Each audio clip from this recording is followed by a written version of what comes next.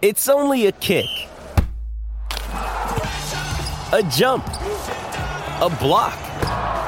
It's only a serve. It's only a tackle, a run. It's only for the fans. After all, it's only pressure. You got this. Adidas.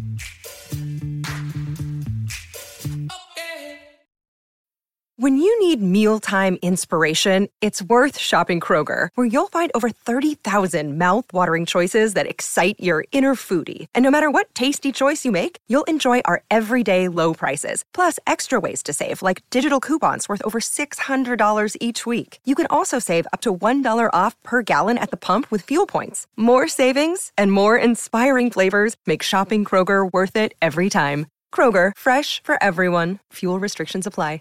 Another day is here, and you're ready for it. What to wear? Check. Breakfast, lunch, and dinner? Check. Planning for what's next and how to save for it?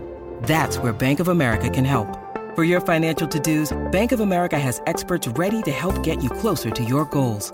Get started at one of our local financial centers or 24/7 in our mobile banking app. Find a location near you at bankofamerica.com/talktous. What would you like the power to do? Mobile banking requires downloading the app and is only available for select devices. Message and data rates may apply. Bank of America N.A., member FDIC. Hey guys, this is Chesney Hawkes here. You are watching My Hammers 11 with the one and only Russ.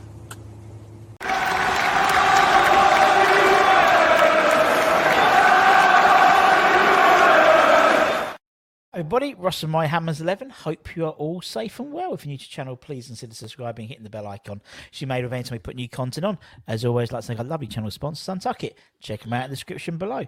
Another fans, My Hammers 11 today. Looking forward. It comes recommended as well. So no pressure, Ian. Thanks, mate. How are we, Ian? How are we? Yes, good, mate. Yourself? Yeah, not too bad. As I said, it's a slightly sunnier day in Hornchurch today, so makes things a bit more bearable, doesn't it? Yes, without a doubt, mate. Without a doubt. Yeah.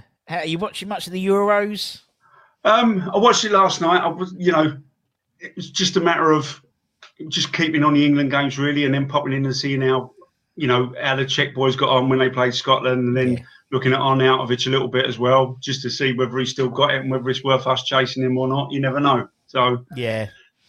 I know what you mean. It's one of those things where you're sort of like almost doing like your own little scouting mission, aren't you? So it's one of those things where you're just trying to sort of just say, oh, he's not bad, he's okay. And also making sure none of our boys get injured or anything, and that's they right. Perform well. It's like the England game was really weird because it's like England were playing, and Declan was playing, but you wanted the Czech boys to do well, but not too well that.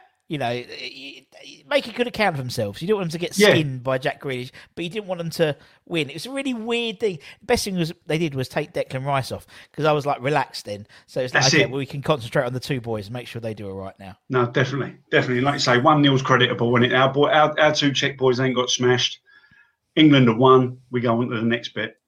Yeah, it is. It's exactly that, and we'll just see what happens now. Yeah, I mean, I'm not like, I know some people get really passionate about England. I just don't. I'm not one of those people. It's really weird.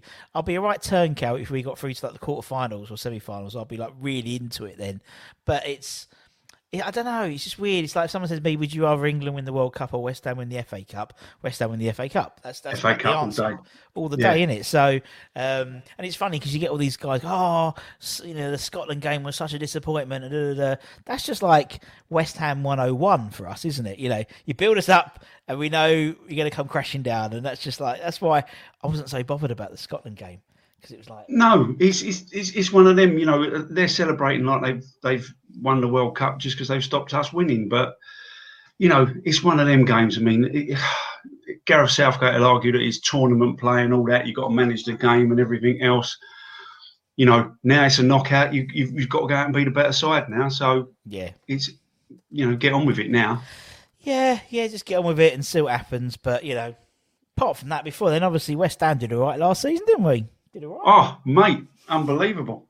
I mean, played some lovely football. And just, what it's like yourself, Russ. I mean, how long we've been supporting them, when we go one up in the game, you're sort of thinking, we ain't going to hold this. But last year, we looked like we could.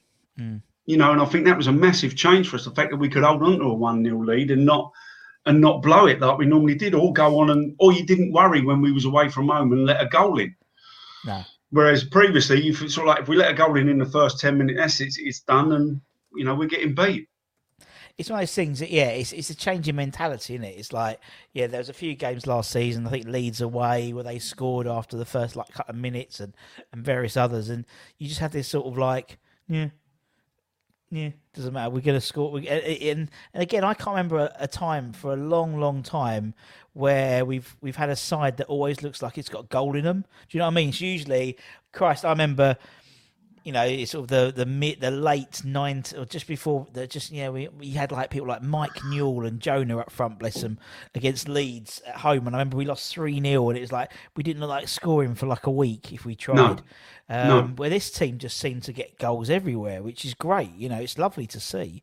And just really instills. But it's typical, isn't it, that most of you can't go to the bloody games because the time we turn up in the last 5 years, no bloggers apart from me and a few others can go. So just typical, man, isn't it? Absolutely typical. But I'll take the results every time. Yeah. It's the thing. People would watch it at home just to see it, and because it's in a crazy world that we live in now, not having to worry about West Ham being relegated is perfect.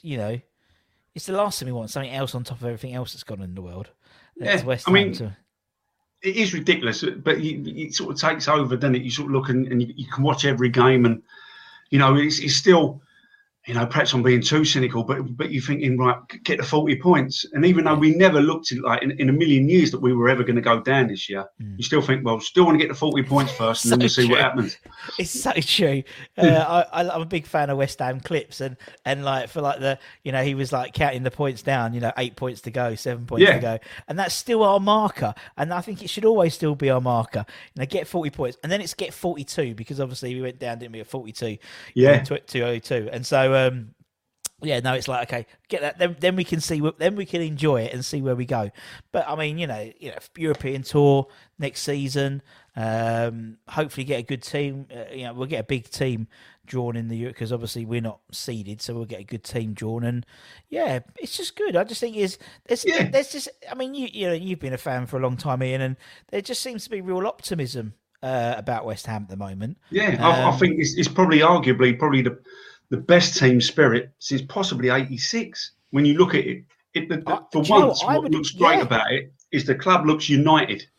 Yeah, and that's the great thing to see is all the players look like they're all pulling from the same hymn sheet or whatever, and it looks really good. It's really good to see a West Ham team like that. You're totally right. Yeah, I was thinking, maybe, probably not. I think after night, I mean, I was only 5, 8, 6, but then you've got, like, I'd say maybe that sort of 99, that Redknapp era, the good Redknapp era with Wrighty, just in terms of team spirit. Yeah. And then, you're probably right. I reckon then, since then, I mean, even like the last season at the Bowling, I wouldn't say there was a team was a team, but it wasn't really. It was like a team of individuals. It was Dimitri Payet and 10 other geezers, wasn't it? Yeah. Well, this one, it's like, I mean, I've seen stuff that they haven't, I've never seen. So, like, of course, they decided to do a little bit of a team huddle, which I like a team that does a huddle. That's good. But, like an hour and a half before the kickoff, they're like walking around the pitch, in their tracksuit bottoms and face masked up. They're doing like a lap of the pitch, like all like jostling. And I have never seen that. And it was like little things like that. It's like, there's a real team here. And you just see, it's right. Everyone seems to be pulling in the right direction, which is great. Whether it's the fans and the team together. And Moisey takes full credit for that. Full credit. Without a doubt. I mean, again, sort of like bringing Nolan in was the masterstroke that Allardyce did. And he sort of, when he had him playing, and then Pearce as well, and they play a big part as well. I think the way he's got all the coaching staff together alongside him, I think they've done a tremendous job, and it's, as I say, just hope that we push on from that now and don't let this sort of great atmosphere slide away, which I really hope we don't. No, you're totally right. And I mean, if we ended up 16th next season, this season will be null and void, really, in terms of that. I don't think it will. Do you know? I reckon. I think six. I think we've obviously overachieved it, but I think regularly being in the top 10 should be our You know, where it was getting 40 points as quick as possible. You know, now our minimum should really be getting top 10 with this team and the setup and how it will improve going forward.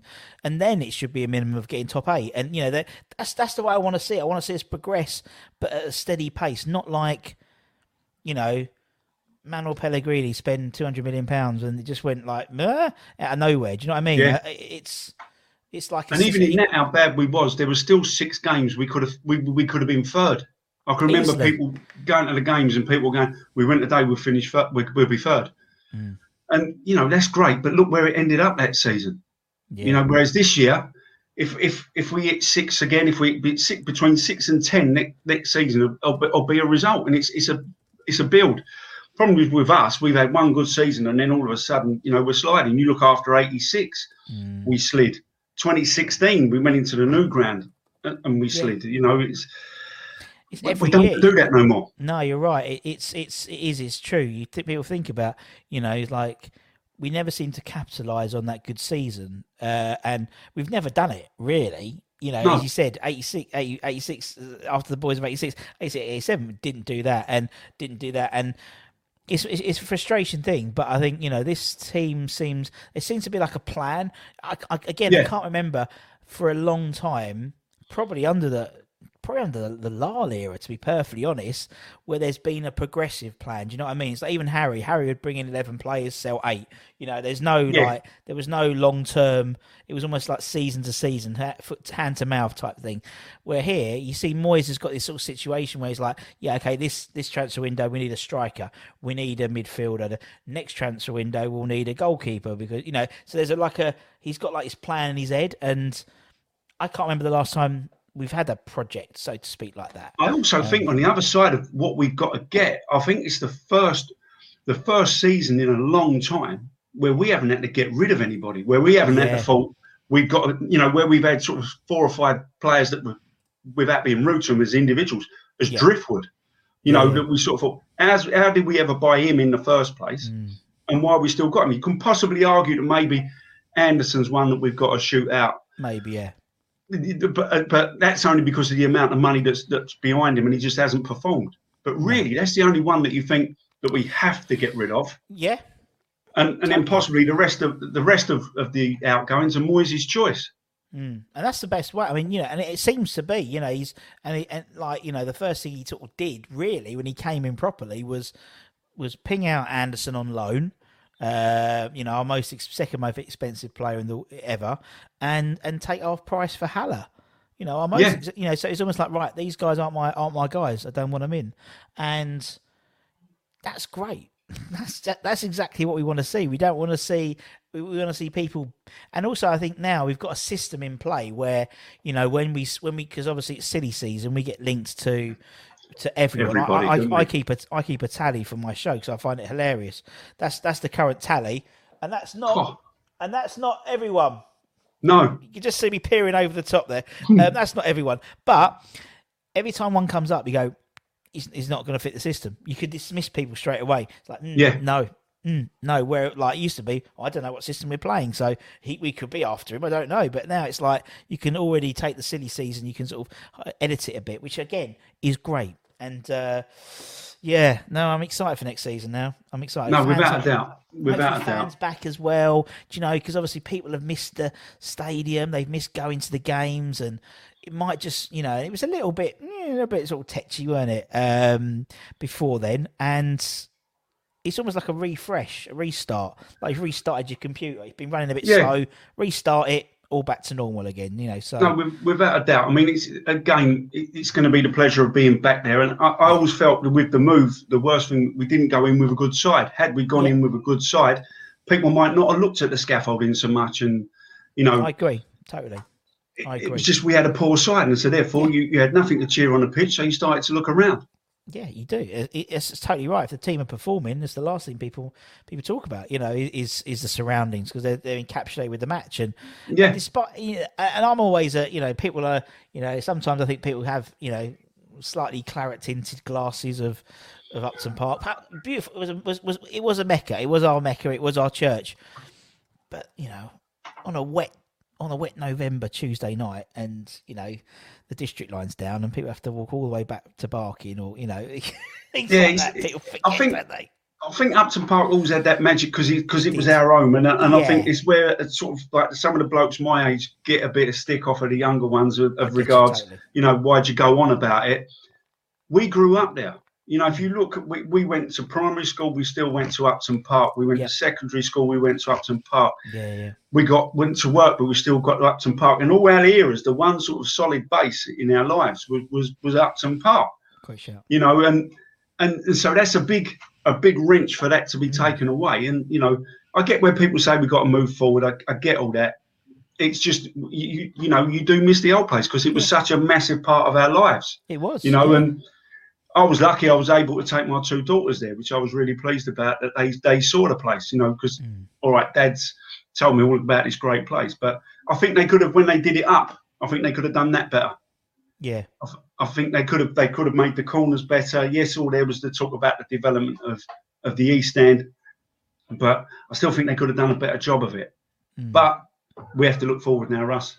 Yeah, it's true, and you're right. And it's like anything. It's like I don't know, a new pair of shoes pinch a bit, don't they? And then eventually you get into them, and they're slip-ons by the end. And I think that's it. We're at that place for so many years. As you said, for someone like yourself, most of your life you've known West Ham play that stadium, and now they're relatively short amount of time they're playing somewhere else. And so, it's horrible to think, but it's not. In my opinion, it's not about necessarily us. It is about your daughters. It's about my daughter, and it's horrible to think that. I was talking to a guy today, and he's 57, and he's talking about remortgaging, and his company and his bank will only give him 15 years, and he's like, Christ, I'm getting old.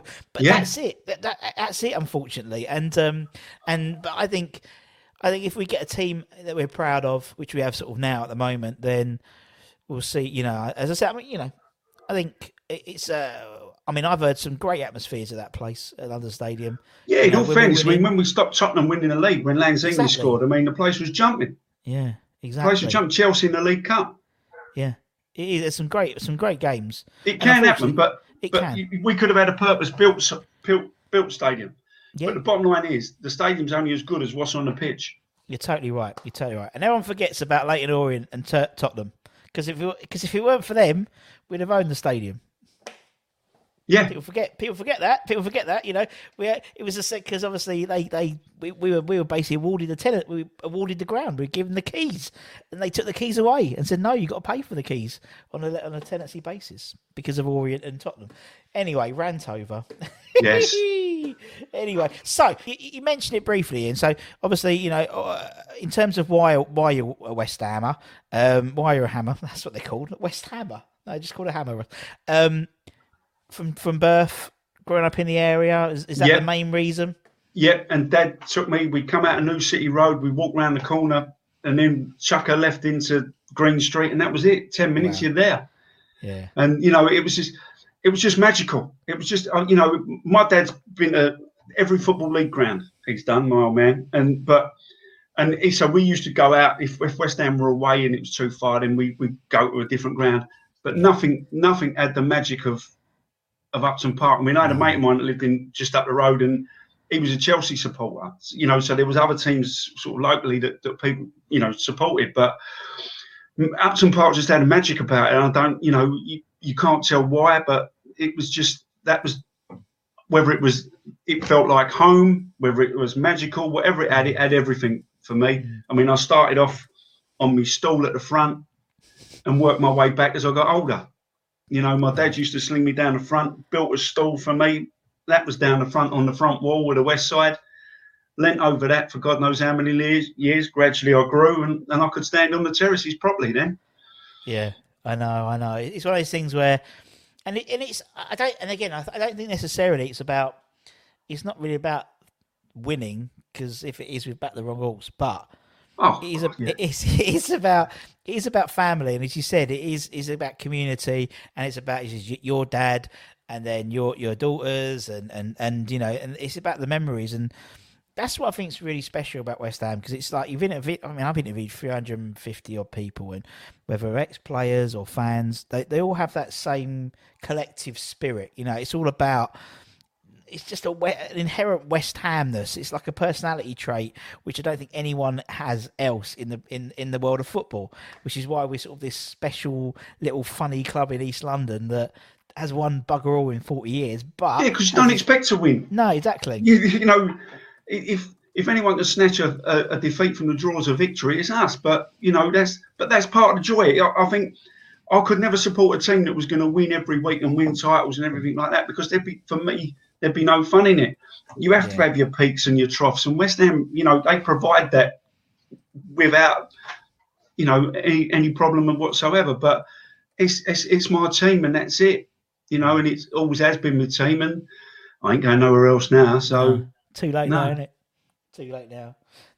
But as I said, it is. You're right. It's just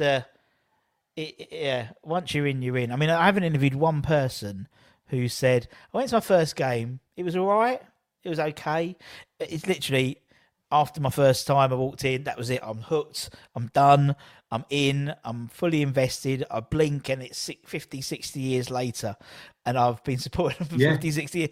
It's absolutely mental when you think about how long people, you know, you guys... Yeah, I first went in 1970, Russ, you know, wow. And I've been every season since then, you know, obviously apart from last season. But, you know, even as a kid, you remember the band coming out. You remember the ball was so white that it looked like a balloon. The patch of grass outside the tunnel where the players run out, that was great in August, but come the end of September, it was as bald as anything. And, you know, but that was the pitch, you know, that was Upton Park, and that was the great bit of it, you know, going with me dad.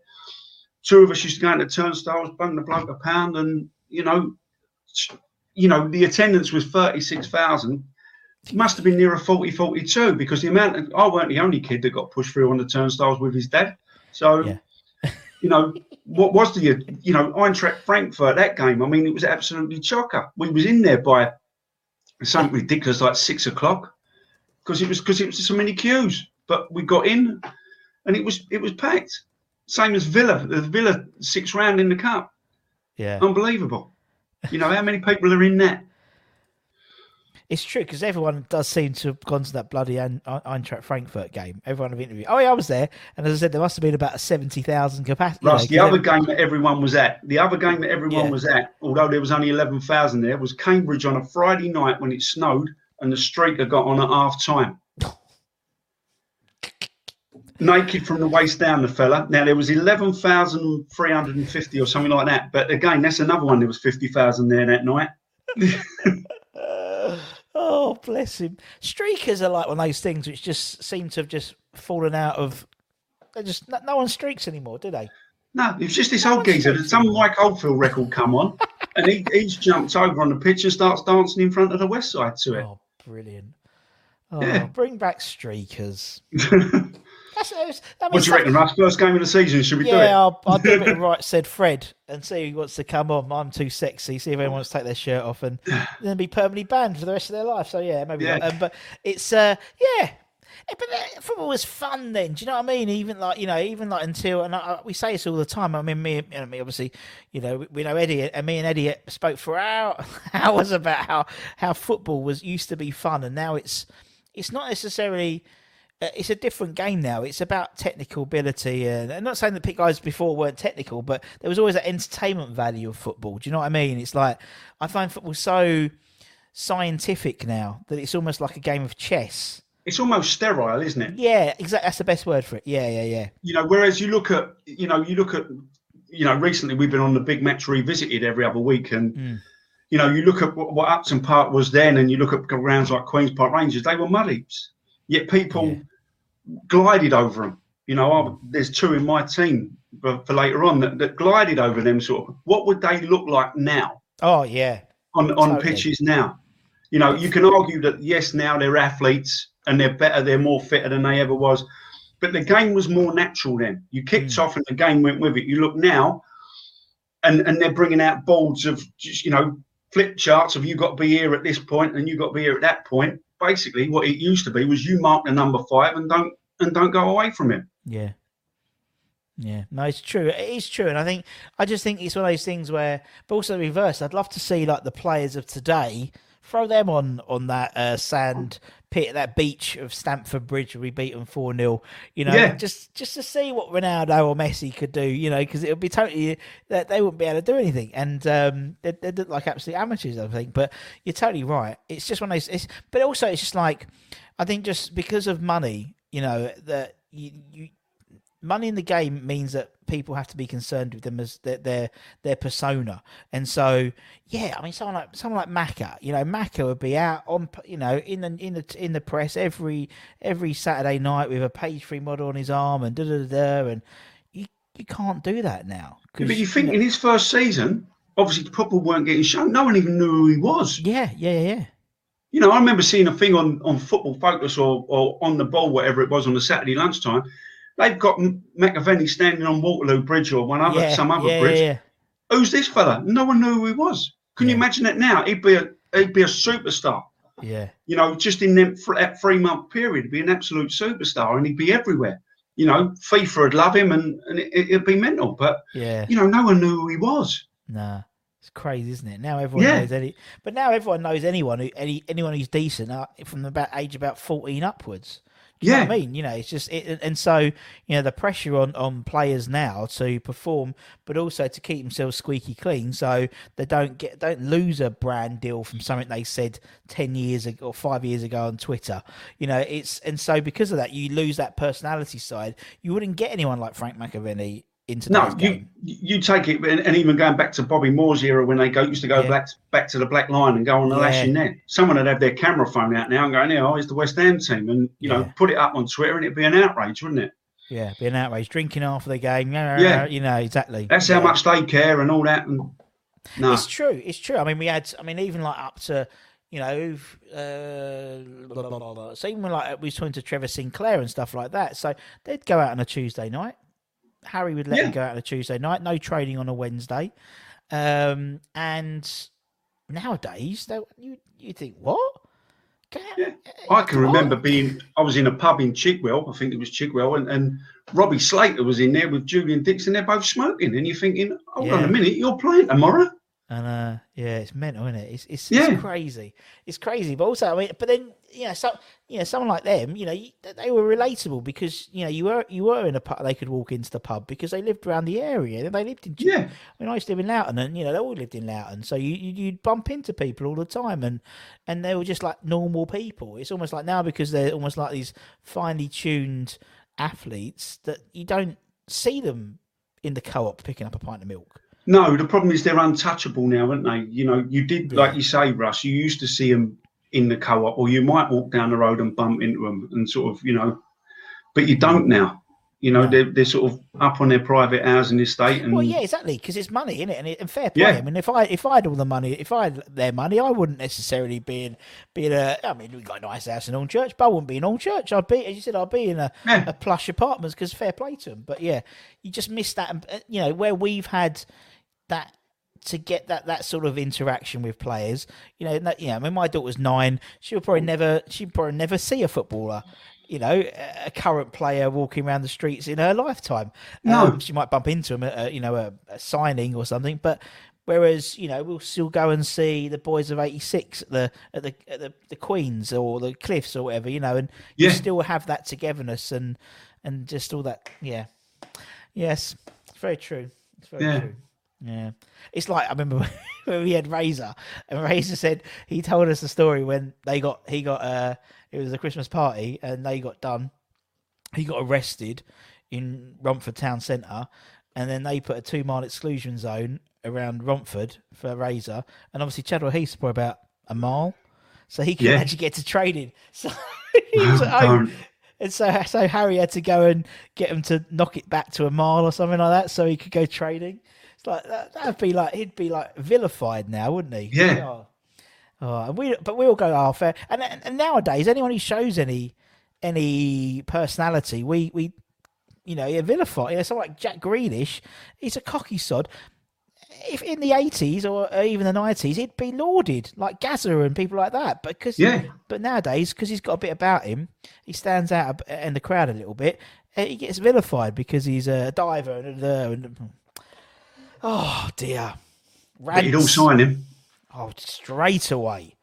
straight away. Yeah. And and again, he has that bit like that sort of bit of the old school about him. Do you know what I mean? Just like a maverick player. You throw him on and he'll do stuff and he'll run forward and he won't want to pass sideways and that's what, particularly West Ham fans, that's what we love, isn't it? That sort of maverick. Yeah, but even to a point, someone like Jamie Vardy, who runs his socks off, gives it to the crowd. I mean, gives it to West Ham every time he scores and gives it to everybody when he scores. Yeah. And everyone's screaming up and hates him and all that. But if you signed him tomorrow, you'd love him. It was a bit like Ian Wright. Yeah. Ian Wright was the same. Yeah. Everyone hated Ian Wright if you weren't an Arsenal supporter. Yet when he comes here, he was brilliant. One of the ones for me that was like that was Craig Bellamy. I never ever got Craig Bellamy before. And then when he came to us, you realised how much he cared. And it's so true. And that was Matt was sort of really he changed my opinion, even to a point Ian Wright did, because he had a go for West Ham, you know, however short he was with us for, but at least he had a go. And he enjoyed scoring goals, and Bellamy was the same. Bellamy gave everything. I remember him, you know, for Blackburn and Newcastle playing against us and terrorising us, and people just giving it to him. And then when you see what he does, that he actually really does care, then you know that sort of changes your opinion of him a bit. And that's, like I say, I think Vardy would play the same for West Ham as he does for Leicester. Totally. Because that's what he is. That's how he plays. And totally, you know. Right. That's why you like people like that. Yeah. No, you're totally right, man. It is, yeah. And also, I think someone like Vardy is very similar to someone like Antonio in that they've worked their way through the lower leagues. Yeah. You know, they haven't been like not groomed, it's the wrong expression, but haven't been sort of picked up at the age of 10, 11 by Man City Academy, and they just stay there. You know, they've had to turn up at Hackney Marshes and play and stuff like that. And, but you're right, and again, they're a little bit like an old school player. I mean, we love a bastard player. Kevin Nolan was a bastard player. Yeah, you know, and Arnautovic was as well. You know, you hated him when he was playing for Stoke, but West Ham, go on, son, give Ben Mee a bit of a shouting out and stuff like that. But that's the sort of thing we've always liked, isn't it? I think the thing is with West Ham is as long as you try, people will take to you. You might not have to be the best player, but as long as you try it, you know, it's the same as Zabaleta. When Zabaleta came to us, you sort of thought, oh, God, he was signing this old fella. Yeah. But he bought into it, and that's all you ask. I thought Zabaleta was a superb professional, you know, and he really bit into the club. And, you know, and you sort of think, love to have had him 5 years ago. And I think that's the difference with us now. We're not going to buy players that would have been good 5 years ago. You know, I think I'm hoping that's going to be the difference now. That we stop buying these people because we've done it too many times. Yeah. And you don't think we will. That's the thing. Do you know what I mean? It's like, as I said, when people like, I don't know, like Diego Costa come out and we're like linked with him, he doesn't fit the profile. We've got a profile of player we'll sign now. And so that's what I mean. You know, there's been too often we'd have like those mercenary players and you know, coming for a payday. I always called us a bookend team. We either got people at the beginning of their career or right at the end. Sometimes it pays off. PSC paid off, and Winterburn, and as you said, a few others, Sheringham, but usually they sort of come for a payday, you know, like Arbeloa or someone like that, and it just doesn't work. And you're totally right, man. You're totally right. But I suppose in a weird segue, you know, it's a bit like boxing as well, though, in that, you know, you've got. Nowadays, the guys with the biggest personalities are the guys that draw the biggest money, because very much boxing so. Now is very much. Ian's a boxing trainer, so I thought it's a clever segue, but it's true because I think, you know, you go and you'll want to pay the money to go and watch someone who's an arrogant sod either get knocked out or, you know, a really good guy. You really want to see him knock out the bad guy. So, you know, there's that sort of. It's not a pantomime nature, but it's in the same way with football. You like to go and watch the villain play and you'll go and boo him. It's the same with boxing, I think, as well. No, without a doubt. I mean, with boxing, the whole thing of a boy's career is how he sells tickets. Yeah. You know, and to sell tickets, you've got to be a bit of a character. So, you know, that plays into what you just said, Russ, that you need that character. I mean, there was a boy that boxed the other day, Nathan Heaney, I believe, who's from Stoke. And he sold out a venue 600 tickets he sold, and he reckons he could have sold it 3 times over. And he's got all the mad Stoke fans behind him, and he walks in singing Delilah and makes a bit. Now, whether he makes British champion, whether he makes a world champion, who knows? But it's that same sort of, well, I'm going, so perhaps you want to come, and everyone gets behind him. Yeah. And that's what you need. That's what you need. And if Arnautovic comes back, yes, there'll be people that moan about him, but there'll still be people that will go and think, I hope he's as good as he was last time. Yeah, that's true. I used to go, you're cool. One of our, it was a couple of boys, 3 of them, they were all brothers, and we'd all go and watch them, and they'd draw at your call, and people would keep them on the card because all 3 of them, because and then we'd all bugger off afterwards. So the main event, and there's no one there. But you're totally right. It is about and I think even more so with pay-per-view and stuff like that. It's all about what draws, isn't it? That's why Fury and Wilder can spend, you can get all that money, because people will pay to watch it, because and how they adapt to the audiences, and aren't we clever sometimes, Ian? Aren't we clever? Just a conversation. And in terms of boxing, obviously with everything that went on with obviously COVID and stuff, because obviously you couldn't do anything really when everything was shut. No, it's hopefully once sort of July the 19th, hopefully, the government's as true to their word that everything opens up. Then, there's a few dates coming in for small shows, but it's literally trying to get on that and find out that the dates are definite. The problem is the promoters are having difficulty committing to, for argument's sake, September the 18th, because you can't, where small hall boxing is reliant on ticket sellers, that the home fighters are going to sell their tickets, because it pays for the venue and it pays for all the expenses, etc. If you've got somewhere like the York Hall that's only holds 1,100 people, if you can only sell 300-400 tickets for that, you're not going to cover costs. And so therefore, do you then only put on the 4 fights that covers, but you're not going to cover your stuff? You've got to pay for the board, your doctors and ambulances, etc. And it's very difficult. And there's a lot of planning going on. I've got a Zoom call after this with a promoter and Eddie as well to try and sort out some plans for our boys. But it's that, well, I can commit this far, but until July the 19th happens, I can't give you a definite. And so that's where it's struggling a little bit at the moment. But hopefully, as I say, all this stuff's moving the right way. And once we do open up, then we can really sort of get on with it and move forward with the boxing and hopefully get the boys' careers back. But like I say, you couldn't do anything before. You had restrictions on how you could train them. Couldn't get into the gyms. Some of the gyms, if you had someone fighting on the big Matchroom shows and the Frank Warren shows, you could open up. But obviously, you couldn't open up for anybody else. No. And I know of gyms that were getting visits from the police to say, well, hold on a minute, is he fighting? And if he ain't, you shouldn't be in here, and out you go. Wow. Yeah, it's been difficult. But in saying that, Russ, it's been difficult for everybody, so it's... And again, with difficulty brings creativity. So obviously, as you said, when they yelled, when they took out in the old Hearns and sort of taking over their own house and putting a boxing ring and fair play. Fair play. I mean, that's the thing. It's all about creativity and how you can work around it. And it's all it's the same as the darts. It's when they did their own home tournaments where they're doing it from their own Zoom brilliant, absolutely brilliant. Without a doubt. I love it.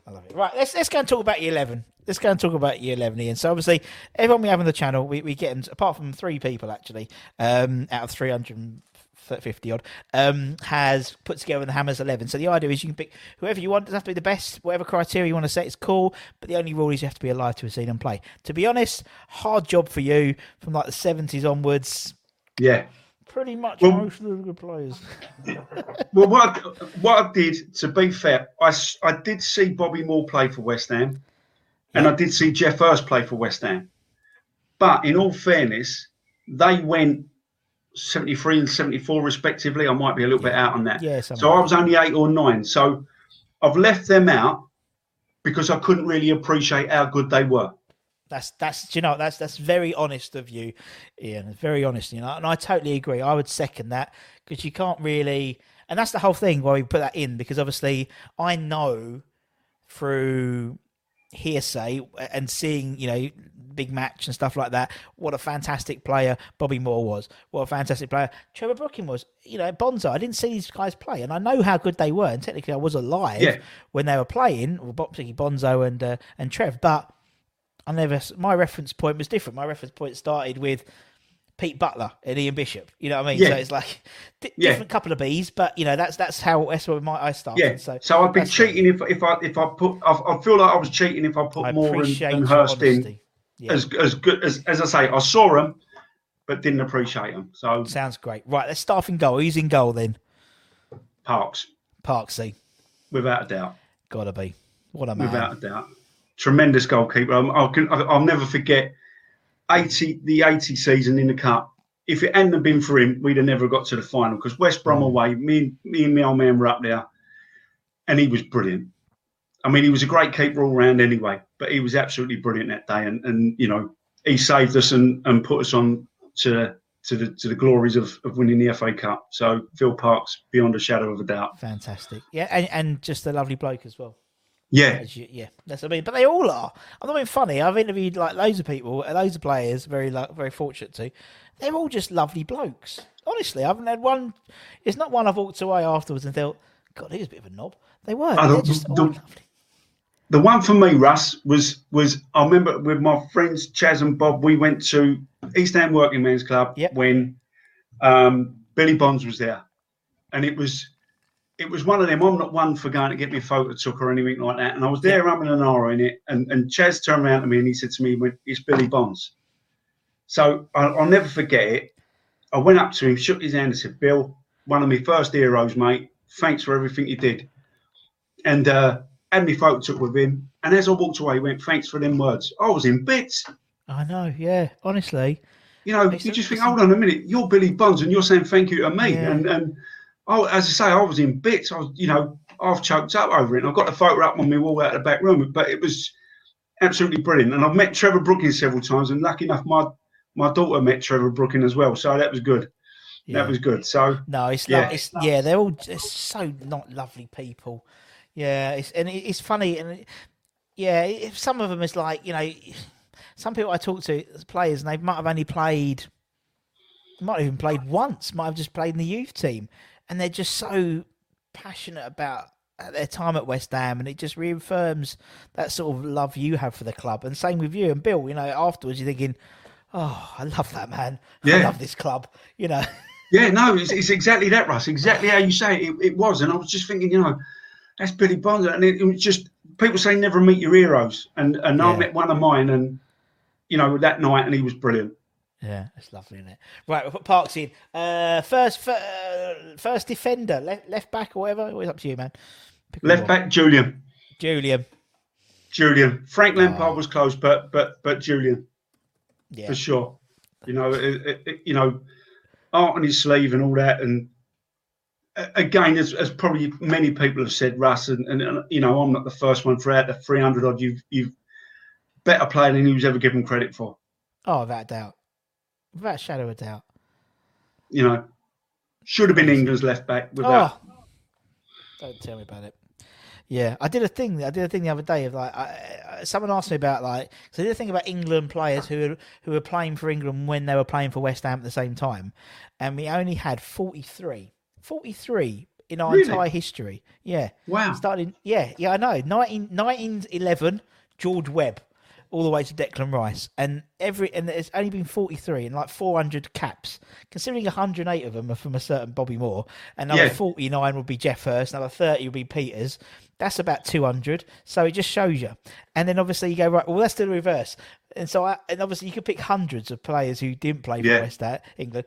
And obviously you got Julian, you got Bill, Parks, he didn't play for England when he was playing for West Ham. He made his appearance in 74 when he was at QPR, I think. So do you know what I mean? Oh, it's just ridiculous. Julian Dix is a ridiculous one. We had Dixie on, and he tells a story. I know everyone sort of has heard it verbatim, but he tells a story about John Gorman basically telling him not to grow your hair and you can play. And he went, ridiculous. No, nowadays they change her every week. Yeah, Phil Foden. Yeah, unbelievable. Right, I put Sir Julian in. Love him. Love Jules. Top boy is. Okay, let's go right back then. Go left back. Let's go right back. I'm going to cause a fight over who takes the penalties because it's Ray Stewart. Oh, good old Tonks. You're in, Ray. Sorry, he watches all of them. I'll tell you, but he's in. You're in, Ray. It's all right. Yeah, top man. What a top boy. No, brilliant. brilliant to come down that no one had ever heard of him from Dundee, Exactly. and to take the shirt like he did, and to take the responsibility of penalties. You know, the two that really stand out for me was obviously Villa, where the last minute felt like 10, Yeah. and Liverpool in the cup final, League Cup final at Wembley, and we had the late penalty there, and he just went up and scored it, and you know that takes a lot of bottle. You know, whether you're standing in front of 10 people, whether you're standing in front of the 100,000 that were at Wembley that day, just to go out and put that penalty away like that was something else. So yeah, and a good player. You know, I liked Timmy Breaker. I saw John McDowell.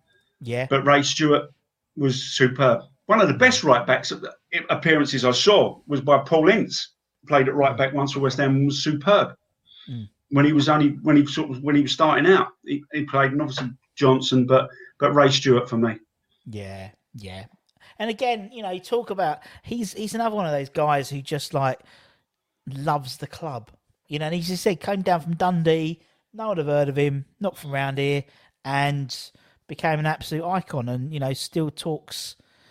He could still talk for hours about West Ham, like even like now. You know, in terms of when we chat, it's not a 10-minute chat with Ray to talk about West Ham. And no, I love it when I can understand him, of course. I say it now. No one takes his face, but I say it now. Yeah. Right. Okay. So and he's always got a lovely suit. He's always really well turned out. These player. Good.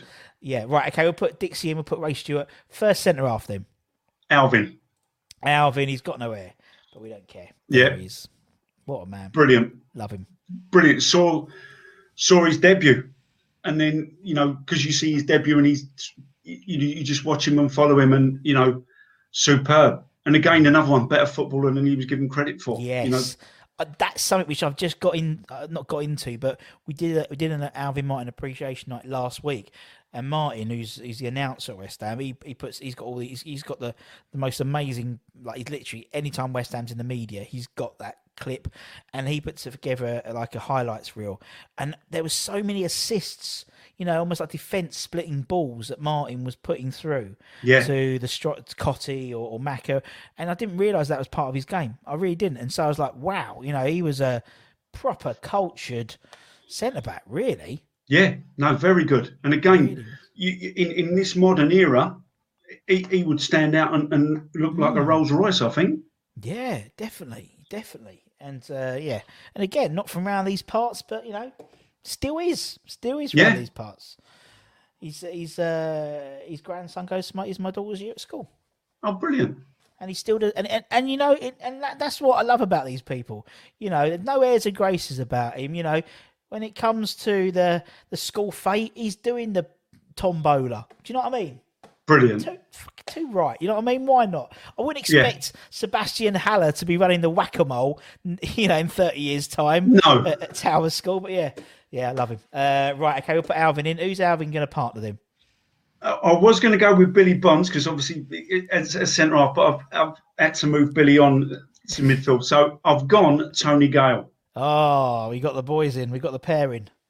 Yeah, and that was it. When you think of probably the best side apart from 2016 and 81, where Bill played centre half, was 86, and Gale played in that. And my old man could forgive that man for anything. I remember once he played everyone onside. Fella's gone through and scored. Can't remember who it was against. Fella's gone through and scored. Gale played them all onside there. He's gone, that was Potts' fault. And Gale could have scored an hat-trick of own goals, and my old man would have let him off and gone, no, it weren't his fault. But no, again, another good player. Yeah. Another great player. Top. You know, and again, not give him the credit. Not give him the credit. You know, that was you look at those two centre halves, Gale and Martin, and they were two very cultured footballers. You know, the ball, you know, they would bring a ball down rather than try and edit out. I know Alvin did it a lot more than Tony, but they would play it out. And I think that was the big crux of how good West Ham were that season of 85, 86, was we played football. Yeah. And it was brilliant. Totally right, man. Totally right. And yeah, I mean, you know, he's got a Premier League winners medal. Yeah, for Blackburn. That's what I mean. Fair play to him. Not many of our lot have got that. Right. Your story about your old man and Tony Gale is the same with my granddad and Trevor Sinclair. Honestly, Trevor Sinclair could do no wrong in my granddad's eyes. No. In fact, he thought he was anything that was done good by anyone who was a black player at West Ham at that time was Trevor Sinclair. Could have been Shaka. It could have been, it's Trevor Sinclair. So, Yeah. couldn't see that the sun shone out of Trev's arse. There we go. And I told him that, so he's all right. Right, let's move into midfield then. Left wing. Who's going to be on the left? Devonshire. Oh, Sir Dev. I was tempted by Graham Padden. I was tempted by Liam Brady. Who I really liked, but Devonshire. I mean, best £5,000 West Ham ever spent. Oh, and some. Yeah, exactly. What can you get for £5,000 nowadays, Ian? Yeah, you wouldn't be able to buy Devonshire's boot. And when you think he had that period out with that bad injury he got in the FA Cup, and you think he came back and he adapted his game to be a massive part of '86, and Devonshire in '86 was like a new signing. Mm. You're totally right, and I think I think I think I said already as well. The fact is he, again, unlike modern players who tend to be sort of relatively one-dimensional, as you said, he had to go away. He wasn't the speedster he was, so he had to adapt his game and become a completely new player. I mean, Mikel Antonio, we know his hamstrings are like jelly, but he's not going to end up being, like a cultured centre-back or anything like that. He knows one way, and that's the way he plays. And, Devonshire was just, And again, you're right, him gliding on those bogs of pitches, him now, how much would he be worth in today's game? Unbelievable. Just millions upon millions. Fantastic player. Yeah. Fantastic. Particularly like the first iteration of the first generation of Alan Devonshire, that pace, now at football, it's all about how quick the wingers are, and and he'd have actually torn it up in the Premier League, that's for sure. Right. Let's put Dev in. Let's go right wing then. Who's going to be on the right? Sinclair. Trev. There we go. Trev, you're in, son. Good old Trev. Yes. Yeah. And Mark, I wrestled with Mark Ward, but for me, Trevor Sinclair did it for longer at West Ham. Mark Ward had sort of 3 good seasons, really good seasons, and I think Sinclair did it for that much longer. And I think the other thing is, as much as the fuss about Di Canio's goal, yes, took it well, brilliant, and everything else, that ball was fantastic, and I was right in line with him when he hit that. And I don't think that gets the credit it deserves to a point, because I think although Di Canio took it brilliantly, but he couldn't have asked for it to be better, the ball to him. So he's got to get in, even if it's just on that. But no, I thought Sinclair was a superb player. Worked backwards as well as forwards. Great player. And again, adaptable. He played probably about 4 or 5 different positions, didn't he? During his time at West Ham. I think he started up front. He went right wing. I think he played right back sometimes and right side. Yeah, he did. And it's like, I love players who are adaptable. If you're a good player, you can play anywhere on the pitch. You know what I mean? And you can do a job somewhere else. Totally. And he played for England when he played for West Ham. So there we go. Yep. Fair play. I love Trev.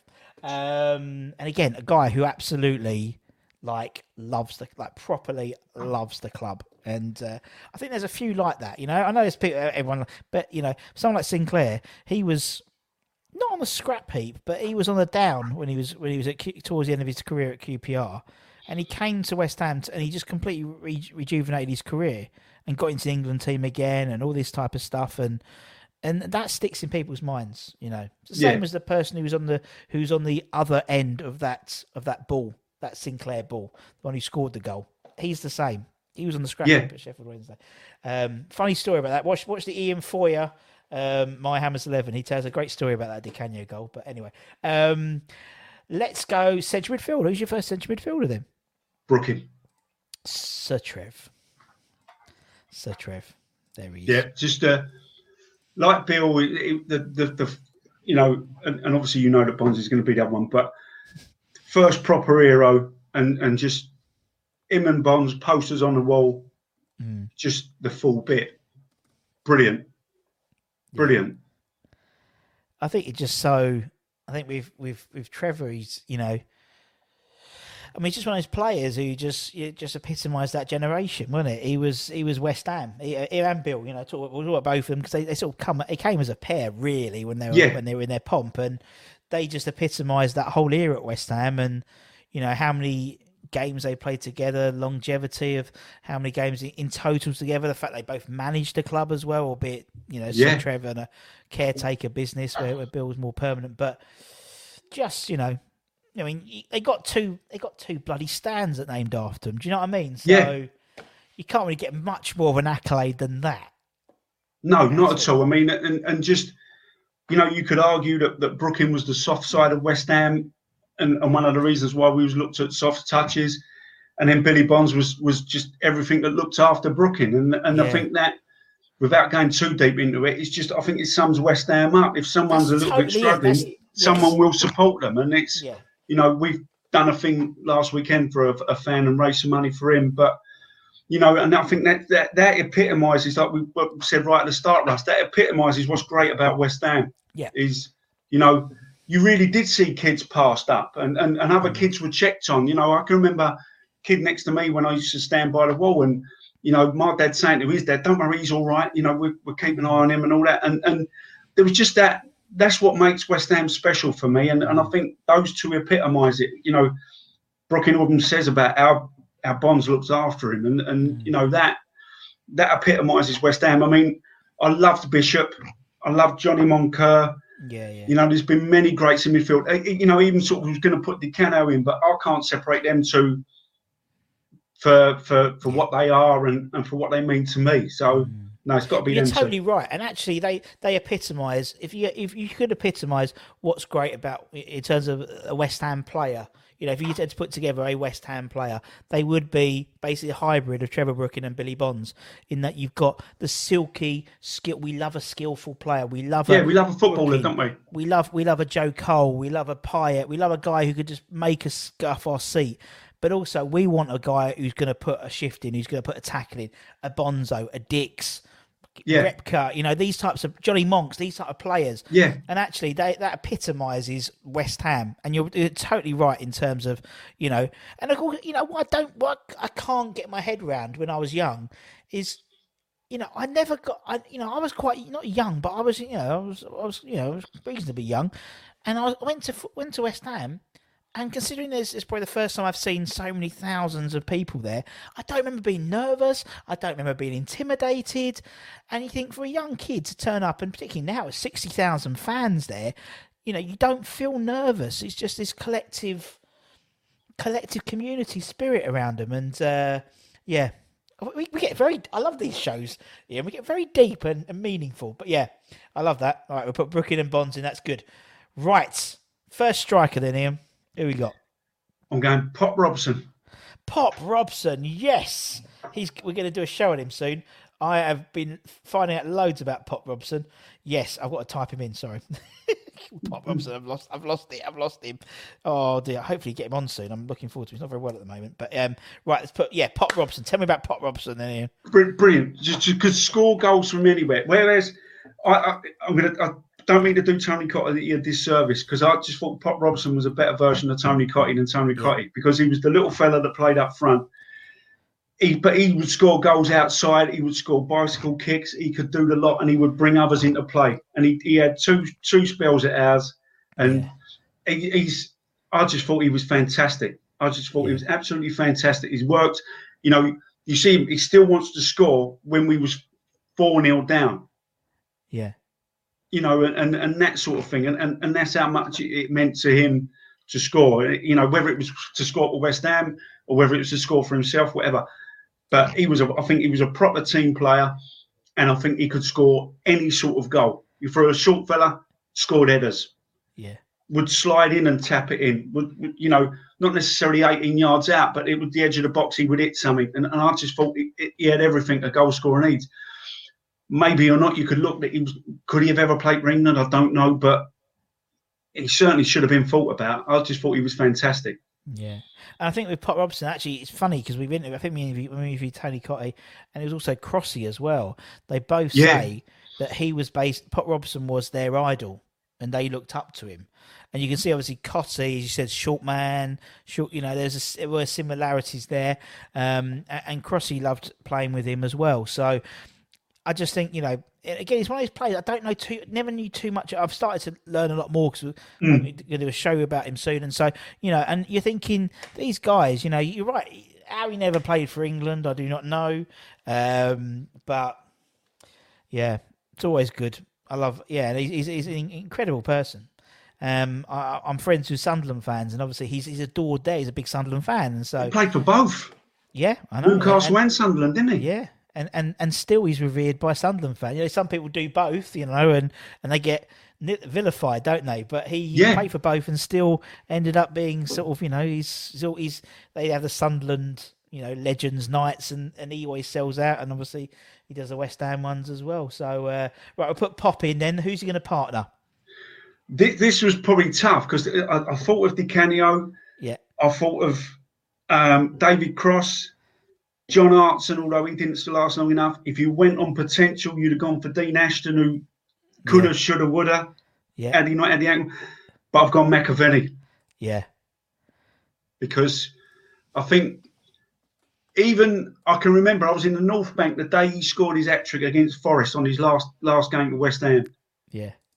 And to come back again, he could have took a lot of money for Arsenal to go to Arsenal, but he come back to us. And, you know, he come back to us, didn't want to go, and scored and proved his class by scoring a hat-trick on his last game. That was, you know, against someone as good as Des Walker. And bearing in mind McAvenny's injuries, and you know, they sort of said his knee was shot or whatever, but to score a hat-trick on your last game when you could really just have a ride out on that and just say thanks, see you later, and I was good in my day. He proved how good he was. Yeah. But 86, you know, that season, how hard he worked, you know, how he terrorised defenders and made them, you know, the worst thing was having someone running behind you, and he did it all the time. And I can remember I didn't go to the Birmingham game, but I went to the Queen's Park Rangers at home, and Ward and McAvenny made their first game, and that was just a breath of fresh air. You know, Ward's tried to chip the keeper from the halfway line, and he went just wide, and McAvenny's just terrorising the back four. And, you know, the shift he put in was tremendous. And then to come back as he did, legend. Can't leave him out. No, you can't. And again, he epitomised that team. You know, they're just like, you know, we've interviewed him a few times, and you know, he talked about, you know, he would always want to win. He'd always want to play. You know. Well, he'd come back, then he'd go to Australia for Scotland, and then come back, landed on the morning, and then played in the afternoon at Queen's Park Rangers, and scored the winner. Yeah. That's just that's what you want, isn't it? That's what's so great about the two Czech boys, isn't it? That they just want to play. There is a lot of old school about them in terms of how they want to. You know, there was that time I can't remember what the game. It might be the Tottenham game or at Argaff when, you know, when Souček had his face like sliced open. The first thing we'd do was stop the ball, was get back up and, you know, and block the ball. And it's like there's this sort of, and again, that sort of breeds through that sort of new mentality of the team. There is a lot of echoes of that sort of team spirit from the mid 80s and stuff, and they just don't want to. They just want to play, and they just want to put in 100%. And that's what. And it ain't hard. That's all we ask. It is. It ain't hard to be a West Ham, like, you know, not legend, but, you know, adored by the fans. Just got to put a shift in, even if you're not very good. As long as you try. That's what. It's not your fault you get picks, but as long as you know, put it on and you know, you have a go. I mean, you know. But that's the thing, Russ. I've never been into one of them. Don't get me wrong. We could sit here and we could go, he wouldn't be in my side, he wouldn't be in my side. But none of them boys put the shirt on to play rubbish.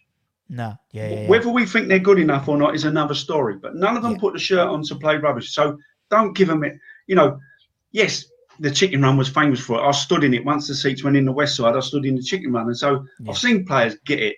But they only got it for a lack of effort. And as long as you're giving everything, you know, that's it. That's the best you can do. And you know, no one's, you know, they haven't said, here's a tenner, play me, because I'm the best player you got. They've been picked, and it's not their fault they've been picked. If you know, if that's I totally fair. agree. I totally agree. That's I mean exactly the same with that. And that's all it is. That is the West Ham way, Big Sam. That is the West Ham way. Where's the team? Let me bring it up. There we go. Look at that. Some goals in there. I like that. Nice team. And I like it. I like the way there's a couple of the inclusion of Sinclair and Julian Dix. Julian Dix, who I think when we interviewed Mark Ward, he basically picked his 11, which was basically the boys of '86, bar the left back. He didn't put Steve in. He put Julian in, and he said if we had Julian Dix, we'd have won the league, no problem. But George Parris was a good left back in that side. He don't get the credit he deserves. No, you're totally right. And he says no disrespect to George or Steve, but Julian, we never really had like a proper, left back in the same way with the rest of the team. And but yeah, fantastic. Right, Ian, thank you very much, my friend. That was good. Thank you, Russ. I loved it.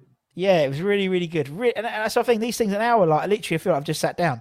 It's shot through, isn't it? Yeah. I know. And you've got another Zoom call to talk about all your young boys. So, in terms of promotion. Yeah. So that's all good. Thank you to everyone for watching as well. And for myself and for me, and take care, everyone. Stay safe. Wash those hands. Get those jab appointments. When you get an appointment, you can just over 18s can book your appointments now. So make sure you do it. Come on, you irons, and we'll see you again very, very soon. Take care, everyone. Come on, you irons.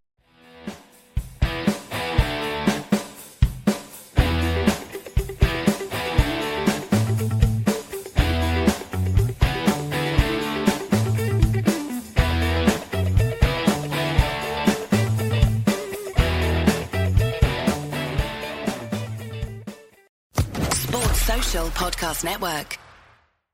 With Lucky Land Slots, you can get lucky just about anywhere. Dearly beloved, we are gathered here today to... Has anyone seen the bride and groom? Sorry, we're here. We were getting lucky in the limo and we lost track of time. No, Lucky Land Casino, with cash prizes that add up quicker than a guest registry. In that case, I pronounce you lucky. Play for free at LuckyLandSlots.com. Daily bonuses are waiting. No purchase necessary. Void where prohibited by law. 18+. Terms and conditions apply. See website for details.